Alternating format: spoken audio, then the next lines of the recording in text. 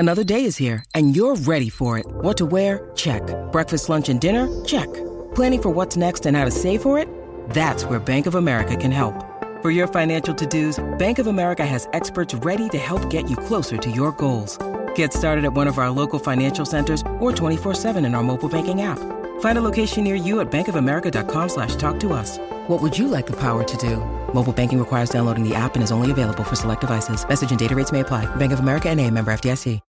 When you need mealtime inspiration, it's worth shopping Kroger, where you'll find over 30,000 mouth-watering choices that excite your inner foodie. And no matter what tasty choice you make, you'll enjoy our everyday low prices, plus extra ways to save, like digital coupons worth over $600 each week. You can also save up to $1 off per gallon at the pump with fuel points. More savings and more inspiring flavors make shopping Kroger worth it every time. Kroger, fresh for everyone. Fuel restrictions apply.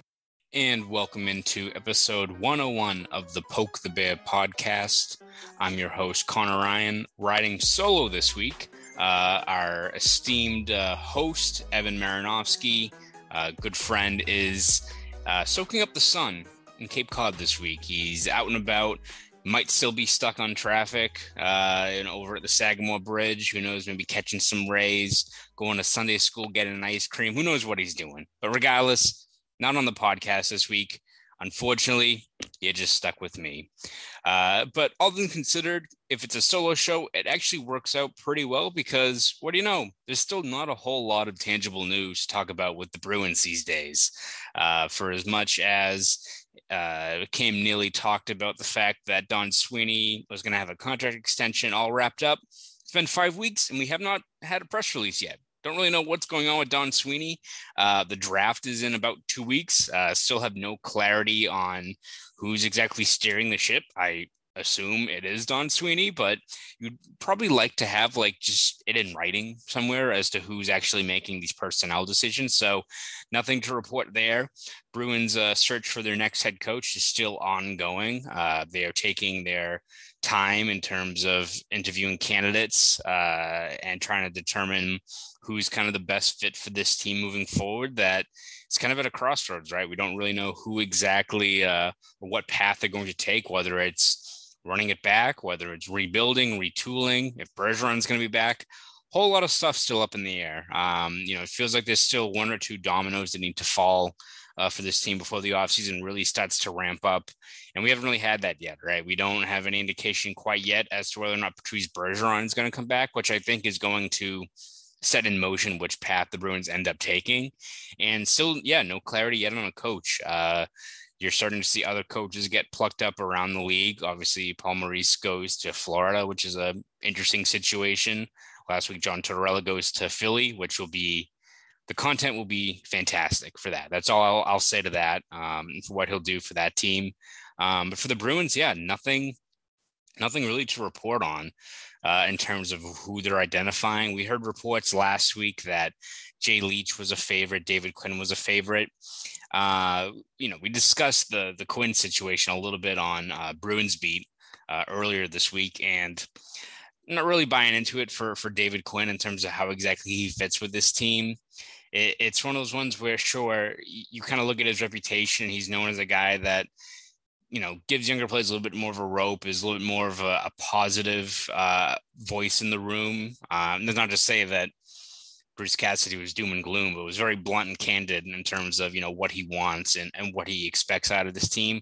Quinn's a little bit more, I guess, loosey-goosey in that regard in terms of what you're trying to get from him. But I feel like if you're the Bruins and you're trying to go into a bold new direction, or at least really kind of change things up, like even if, let's say, they bring back Bergeron or Krejci, you're still augmenting a pretty significant part of this roster, I think. And especially the fact that you're moving on from a guy like Cassidy, there's a lot of changes afoot for this franchise. So if you have the opportunity, why not go for a younger coach who maybe is less proven, but one can relate to kind of the younger players that you have, that even if it's not this year, you're going to have an influx of younger talent coming into the system and on the NHL roster in the years ahead. And two, someone that just brings a different dynamic. So it makes sense as to why they're, looking at a guy like Jay Leach, especially a young guy, was kind of viewed as that coach in waiting for a while before he went over to Seattle this past season. But whether it's a guy like him or a guy like Spencer Carberry, which I wrote a column over at Boston Sports Journal about Carberry and why I think he should be the favorite. I think that those are the guys you need to target. Like you're going into this kind of uncharted territory for this franchise. Why not get a guy like Carberry who, yes, he's young, he's 40, but every stop he's gone along the way in his coaching career, he's gotten rave reviews. He's well known as being a guy that is innovative in terms of how he develops his systems, of how he works on the power play, how he adapts kind of the roster given to him. Like you look at Carberry, and as much as he gets glowing reviews for working with younger players, of being kind of a fresh voice, all those things that the Bruins are clearly targeting with what their new coach is going to be. I think you also have to look at Carberry has a good track record of working with established players, established personnel, and getting more out of them. I think you look at what he did this past year with Toronto. Yes, you look at the Maple Leafs power play, should be good, regardless of what coach is leading them. When you got guys like Matthews and Mana and Riley and Nylander and Tavares, they should be good. They weren't that good in 2020-21. Like they went 16th overall. I think they were the second worst power play in the league during the second half of the year. And, Carberry goes in there his first year in Sheldon Keefe's staff and really kind of revamps it, completely kind of augments how they go about their business on the power play, moves Mitch Marner over to the bumper position, brings Nylander closer to the half wall, where he's able to get more shots off. And again, established players there, but you got a guy like Carberry who goes in and really can kind of uproots kind of the working order of that group, and the returns spoke for themselves, right? I mean, Toronto had the number one power play in the league this past year. So I think if you're the Bruins, they're still evaluating their options, still taking their time, which I guess you'd rather, take your time than rush into it, especially considering just how franchise shifting this summer is poised to be for this team. But I think you look at who the Bruins are targeting, who they've been rumored to go after. I think if you're them, you have to look at a younger coach like a Carberry or even a Leach, kind of guide you that next direction. So nothing yet to report on in terms of the coaching search, nothing yet to report on with Don Sweeney. We're kind of just sitting in the wind, trying to read the tea leaves and trying to get, any sort of information we can. And right now, ain't a whole lot going on. Not a whole lot going on. So Evan picked a fantastic week to enjoy some time down the Cape. As for other Bruins topics, the only other kind of important thing is NHL awards came out on Tuesday, and no real surprises. Obviously, Bergeron won his fifth Selke. That was announced a few weeks ago. No surprise there. The ballot came out and it was a landslide. I was lucky enough to get a vote in this year's NHL awards, and Bergeron was far and away the favorite. You look at eye test, underlying numbers, all that stuff, no brainer. A guy like Bergeron, for as much as there's a lot of talk about, what the next step is for him in his career, if Bergeron does end up retiring, it's not because of the fact that his game is tailed off. I mean, he had an all-time defensive season for a forward and his 18th season in a Bruins sweater. So a testament to him and the way he kind of keeps himself, at this level, this high level of play that he holds himself to. Other awards in terms of the Bruins, Charlie McAvoy was not favored to win the Norris, ended up being outside of the top three, ends up finishing fourth, which is an improvement from fifth place the year before. Cale Makar wins the Norris, who had my number one vote. Then you had Roman Josi and Victor Hedman as well. I personally had McAvoy second.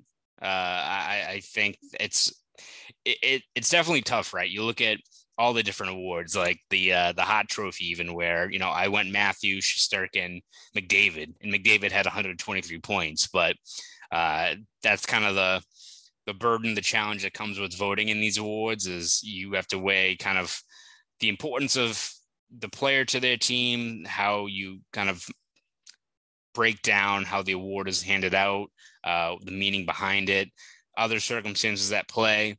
So for, the Norris voting, for me, it's tough for a guy like McAvoy, because unless he suddenly explodes for 70, 80 points, which I don't think that's in his repertoire, he's probably going to be on the outside looking in at a few of these other guys, right? Like he wasn't going to get past a guy like Mikhail, obviously, who again is an offensive defenseman, but is a special talent in his own right. I mean, Mikhail Makar is unbelievable. Don't let Evan listen to this podcast.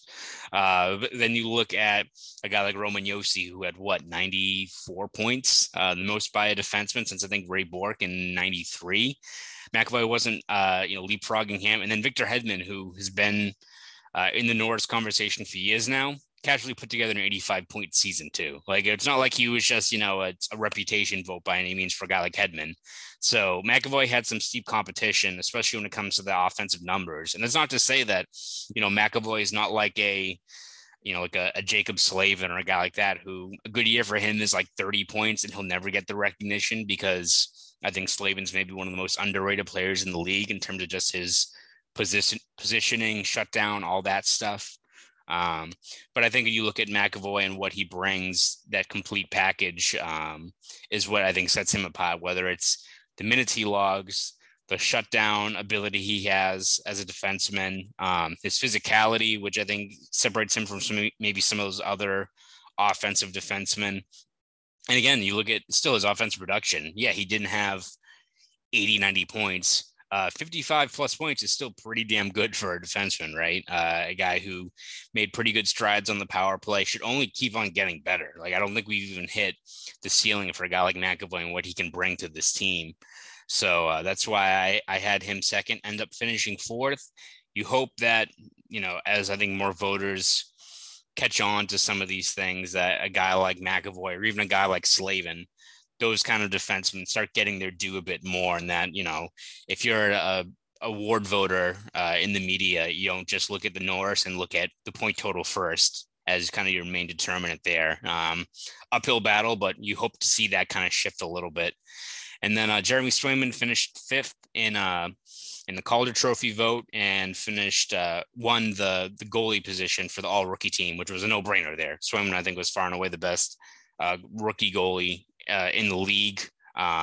Wasn't going to get, serious consideration for the Calder. I think you look at Mo Seider and what he did for Detroit this year. Unreal. I mean, it's a guy where you look at some of the other players who's going up against. You got Zagras, who is probably the flashiest player, a guy that I'm sure made the NHL quite a bit of money this year in terms of advertising, all those social media impressions, all that stuff. Fun player to watch. You look at a guy like Michael Bunting, who had, I think, the most points for a rookie, even though he was like 38 years old. I'm kidding. But again, I'm not going to put him over, guys who are 4 or 5 years younger than him. But I think Seider, you look at everything he brings in terms of the minutes he logged, his strong underlying numbers. He still had, 50 plus points as a rookie defenseman.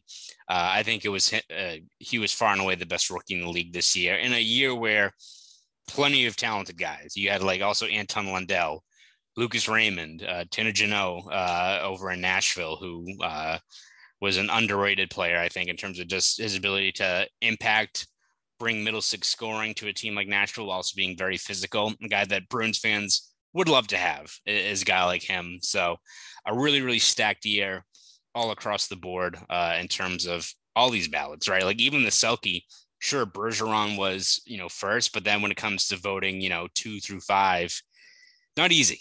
A lot of really, really talented guys in all of these different awards. Even as I said, the Hart Trophy, where it's sure you, I think, had the big three there in Matthews, Shesterkin, and McDavid, but you also have like a guy like Johnny Gaudreau, right? Johnny Gaudreau finished fourth, I want to say, and he was fourth on my ballot. But he's a guy who had 90 even strength points this past year, 90 even strength points, and he finishes fourth. If this was any other year, you'd expect him to be top 3, like maybe outright win the award, right? When you look at just what he brings to this team. So, the opportunity to vote in the awards was a definite honor for me. Spent many hours combing through the numbers and reading into stuff, because last thing you want to do is be the guy who sends in a ballot and then they go public, and then like 5 minutes later, you have like a Maple Leafs fan like attacking you online. Don't want to be that guy. So thankfully that has not happened, but a a lot of hours of research went into that towards making that award. So congrats again to Patrice Bergeron. And you have to imagine that a guy like McAvoy is not going to be off the ballot anytime soon. And you hope that maybe some other players start getting their name more into some of these other awards. You know, I don't think Swayman's a Vezina favorite next year by any means, but you hope that eventually he starts putting himself in that conversation. So we'll see. And then, yeah, for the rest of the podcast, might as well start combing through some mailbag questions. I took to Twitter, reached out to our loyal listeners and asked for some questions. So we'll sort through a couple of them now to end the pod. So starting off, we'll go with at Bruins coverage, loyal follower, loyal listener. Thank you again. And Bruins coverage asked, who has the best chance of becoming the next Bruins head coach? Well, I would probably say, as much as people talk about Quinn being a guy in the running, I still feel like if I was a betting person, which I'm not, but I would probably have to go with Jay Leach has to be the favorite, I think, in terms of it just makes so much sense, right? If you're looking for someone with ties to the organization, which the Bruins love, but also a guy that's younger enough that can, you know, check off the other boxes in terms of what the Bruins are looking for in terms of a fresh voice, a guy who, you know, built a very strong reputation for himself. I think that's definitely someone you have to look at as Jay Leach. It just seems to make the most sense in terms of, for the Bruins, comfort factor of having someone who's been within the organization. And then you look at what he's done over his years in Providence, whether it's, you know, helping along some of these other younger players like Jack Sednicka, Jakub Zboril, Oscar Steen, Trent Frederick, all these guys that he's kind of personally coached over the years that, you know, maybe he helps them reach the next level in their respective careers up at the NHL level.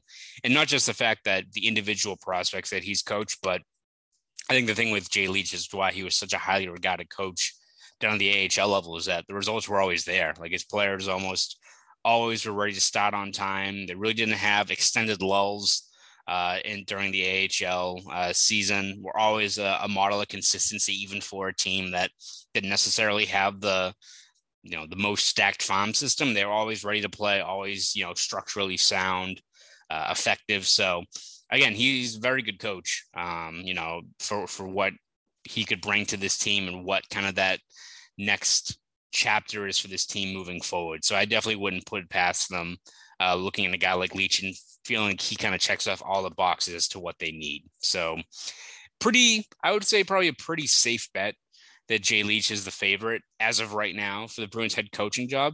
And speaking of safe bets, might as well talk about our great partners over at BetOnline. Our partners at BetOnline continue to be the number one source for all your betting needs and sports info. You can find all the latest odds, news, and sports developments, including this year's Stanley Cup Final, Major League Baseball scores, all the latest fighting news, and even next season's NFL futures. BetOnline is your continued source for all your sports wagering information, from live betting to playoffs, esports, and more. It's super easy to get started, so head to the website today and use your mobile device to join and use our promo code CLNS50 to receive your 50% welcome bonus on your first deposit. That's promo code CLNS50. Bet online where the game starts. All right, so back to our mailbag questions. We have one from at Bob Beers 19. Bob, thanks for the question. And Bob asks, what is going to happen with Jake DeBrusk now that Cassidy is gone? It's a great question, Bob, in terms of what exactly the right step is for DeBrusk moving forward. When we spoke to him during the team's breakup day after the season ended, seemed pretty non-committal in terms of what the future was going to hold. You would hope that even like if, let's say, Cassie was back in the fold, that perhaps that strong end to the season and those guaranteed top 6 minutes were enough to convince DeBrusk to stay aboard. Now we'll see if it changes with Cassidy out of the picture. I mean, is it still just with Cassidy? Is it with the organization? Is it just the way the roster is constructed? Whether it's, you know, I think you kind of look at some of the struggles for DeBrusk, and obviously his production dipped quite a bit, but you also look at where he was and, you know, struggling to kind of stay afloat in that top 6 role when he was on David Krejci's line. all of a sudden the Bruins go and get Taylor Hall and the writing's on the wall, right? That you're probably not getting guaranteed top 6 minutes until Cassidy kind of juggled those lines up last year. So I think you kind of look at for DeBrusk, it's all about where his comfort level is. If he's guaranteed top 6 minutes, maybe that's enough to sway him now. But if you're the Bruins too, you also have to take a hard look at it. Like, you signed him to that 2-year extension at a very affordable rate for the purpose of moving him. Like, they were still looking to move him at the deadline. They didn't sign him to that deal to, as a last ditch effort to be like, no, wait, stay. We're doing this. That contract extension was a way to get other teams to be like, all right, we don't have to deal with, the fact that he has a qualifying offer or anything like that. He's signed to an affordable deal. We get him for 2 years. And he can be a 20, 25 goal scorer on our team. Let's go trade for him. Didn't end up happening. So the Bruins, I think, were still looking to move him. And for them moving forward, I think it's all going to be about where you get the best value from, right? Like, again, I don't think you're moving DeBrusk for the sake of moving him. You shouldn't move a 25-year-old guy that can give you 25, 30 goals, especially considering how much this team has struggled in the past with even strength scoring. But also it's going to come down to a good offer, right?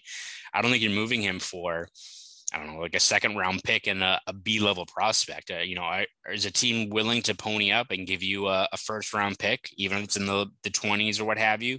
So looking at, a part of a package deal to get an impact player that addresses a need further up in the lineup, whether it's a center or something like that, that's something you have to weigh. And I think it all comes down to what exactly the path is for this team. If Bergeron and Krejci are back and you want to run it back, then you probably keep DeBrusk because, one, you need the scoring, especially considering you have so many guys that are on the shelf to start the year. But I think for them, it's all going to be about what's kind of that 3-5-year plan they have mapped out. Because if it's all about retooling and, building for the future, and DeBrusk is one of the few guys that can kind of jumpstart that rebuild by giving you draft capital or a good young player, maybe you weigh that option. But right now, still up in the air. Let's see. Next question is from Carpenter 33. And Carpenter asks, what's the appeal of David Quinn as the current frontrunner to be the next head coach of the Bruins? Well, it's kind of tough, Carpenter, because I think for David Quinn, the appeal is mostly on, the practical, how he would work in the room as being kind of a change of pace from a guy like Cassidy. I think you look at his overall track record with New York, not that great. Again, team was rebuilding and they've kind of obviously thrived since he's gone, but you had younger players who took positive steps in the right direction under Quinn. You probably want to have a little bit more from a guy like, let's say, Capo Caco or Lafreniere or one of those players. But all things considered, around league circles, Quinn's known as a guy that is more of the, put his arm around you, give you the kind of a pep talk, an encouraging pep talk, as opposed to maybe Cassidy, who is very, again, blunt, direct, demanding as to what he wants, especially from younger players who haven't really paid their dues. So Quinn is a little bit of a departure in that regard, but I don't know. Like, it feels like it's one of those things where, sure, there's ties, right? Like, again, he's not directly linked to the Bruins, but he's from Cranston, Rhode Island. He obviously coached Charlie McAvoy. Mac was like at BU. McAvoy still has a really good relationship with him.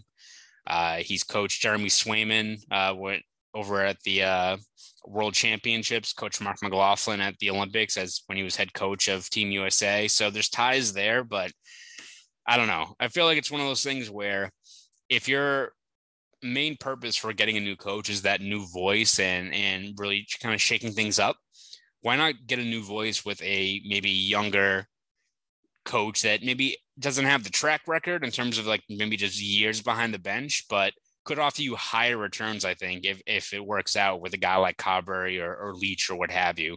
And here's the thing, like, yeah, maybe it's a little bit more risky as to, whether a guy like Carberry would be in over his head, for example. But if you're already going into like kind of this new chapter for the franchise where you don't really know what exactly the future holds, why not try a younger coach and see if it works? And if it doesn't, you're probably still rebuilding anyway. And if it does work out, you've got your coach of the future that you have locked in. Like, I think everyone now, as much as people talk about the narrative of, the retreads and going back to the well and getting the same old coaches, I think what teams want is finding guys like a John Cooper, for example, a guy that kind of paid his dues, was a young up and coming coach. You lock him in to a deal and you kind of build around him as kind of your coach for the future that you can have here for a decade plus.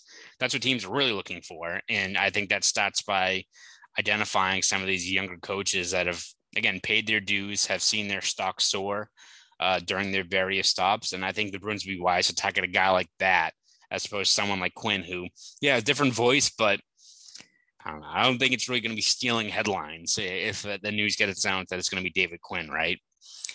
Let's see. Let's go through a couple more questions. We got a few here from DR Stevenson 86. And first one he asks is, will Swayman and Ullmark be there at the end of the year? I think so. I think when people look at potential moves this offseason, how the Bruins can either recoup draft picks or free up cap space, they look at a guy like Ullmark, which makes sense, I guess, right? In terms of, all right, he's a guy that signed here with the purpose of being a number one goalie.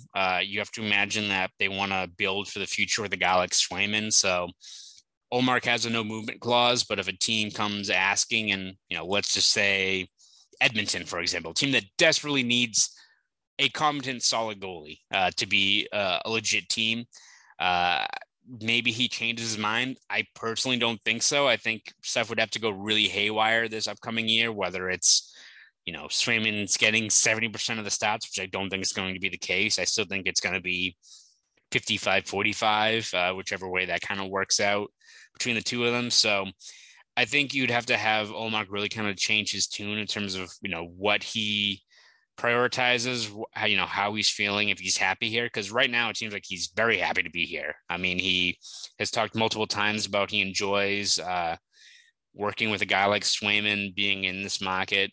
He just bought a very nice house out in the burbs. So I don't think he's willing, you know, 2 years into his deal to kind of uproot his family and go all the way up to Edmonton, for example, or something like that. Again, things change. These guys are pros, so they're used to moving. And if the right opportunity comes around, maybe he changes his tune. But as of right now, I'd probably say both Swayman and Ullmark are going to be sticking around for at least the next couple of years. DR Stevenson also asks, is anyone on the roster who can intimidate when dropping the gloves?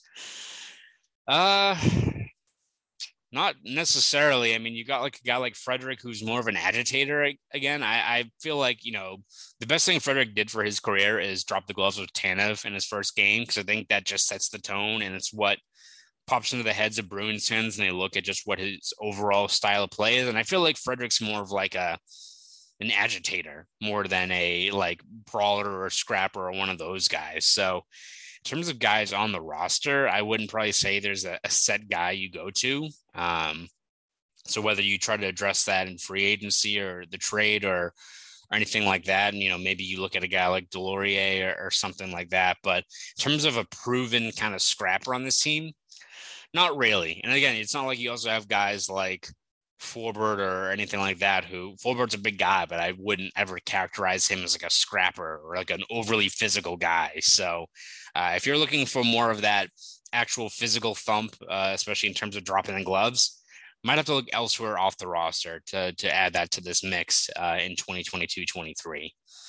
And then last one from DI asks, how long until we see Lysell?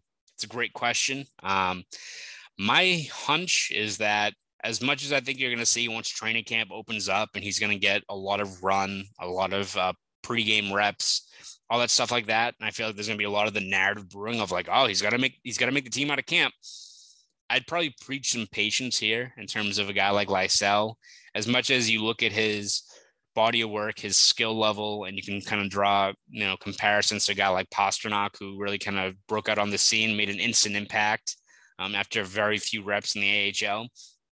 I imagine the Bruins' preferred strategy here is, you know, if he lives up to the hype and becomes an impact player in this league, I still imagine it's something where he opens the year in Providence. You give him a few months to get his feet wet in the AHL, which is a big step up in competition from where he was in the WHL the previous year. Give him some months there to learn on the fly, work there. And again, if it's, November, December, and he's got 25 points in 21 games, then you call him up. Then he's ready to go. But I feel like there's a lot of risk, even with the fact this roster is pretty depleted to open the year, to just, let's say you move like Craig Smith this offseason and just slot in Lysell in the third line. A lot of risk involved there. So I would be hesitant to do that. Again, we'll see. He could go into the preseason and have 10 points in 3 games and I change my tune. But I think regardless, the Bruins view him as an impact player in this league in the coming years. And if he can make it on the AHL roster, learn on the fly there, and potentially earn a spot later on in the season, I think the Bruins should be more than happy with that as being his, trajectory, especially as a 19-year-old kid. And then I guess we'll end it with this one from @DKScoreGoals. And he asks, how much run do you think the youth, Steen, Beecher, young defensemen, will get with the multitude of injuries on the roster that will carry over into the season? Do you think anyone sticks on the main roster for the rest of the season after that? Yeah, I definitely think there's a lot of opportunity, especially further down in the lineup, DK, in terms of, set roles where guys can really carve out entrenched spots there, whether it's a guy like Beecher or Steen. Mark McLaughlin's a guy who should get some run, especially with those vacancies further up in the lineup. And I think it should be incumbent on the Bruins. We talk about, Don Sweeney and Cam Neely talked during their end of season presses about the fact that none of these younger players got extended chances to earn their place in the lineup this past season. Well, you also then signed Foligno and Haula and Nosek and all these other guys that covered up those spots for these guys could even earn, extended playing time. So if I'm the Bruins, I'm looking to move some guys off that fourth line, especially. I don't think Curtis Lazar is going to be back. If you can move Nosek for a low-level pick or something like that, I would just do it personally. And then Foligno, Don Sweeney mentioned in his last presser that he wasn't planning on buying anyone out. I have to imagine they revisit that because it just seems to make a whole lot of sense in terms of the financial aspect and the fact that you need to free up a roster spot. So if you're the Bruins, and again, I don't know if guys like Beecher or Steen or McLaughlin are going to move the needle or, steal headlines going into the season in terms of guys you can't miss. They're not like a Lysell where people are going to be excited to see every shift when he's out there. But if you go into the year and you give these guys more of a leash and more of an opportunity to learn and fail and hopefully thrive at this next level of competition, if we get into January, February, and you have guys like Beecher or Steen that have paid their dues and are looking like everyday bottom 6 guys. Again, I don't think Beecher is going to be a top 6 weapon for this team anytime soon, but if he ends up the year looking like a capable bottom 6 stalwart, again, worth it for a first-round pick? Probably not, but there's value in what he could bring if he works out at this next level as a guy that can kill penalties, can be physical, good on the forecheck, very good transition player, which I think was kind of underrated about his time in Michigan. Again, scoring left a lot to be desired, but can still impact the game in other areas. So I definitely think there will be opportunities for some of these younger guys to, one, make use of these extended reps to start the year, and two, stay in those roles after guys come back, because I think especially further down in the depth chart, there should be opportunity for some of these guys to really stick around and really learn on the fly with this team. So I think those are all the questions we got for today. So yeah, again, thank you guys for listening to episode 101 of the Poke the Bear podcast. We'll be back next week with Evan. Hopefully we'll have some more tangible news to talk about, whether it's a new coach, whether it's Don Sweeney coming back, whether it's getting ready, looking ahead to the draft, free agency, Bergeron, a whole bunch of stuff that we're still waiting for. So all that stuff will be over, on our next episode of Poke the Bear podcast. We'll have all the stuff online at bostonsportsjournal.com. So please subscribe there. And again, thank you guys for listening. Have a great rest of your week.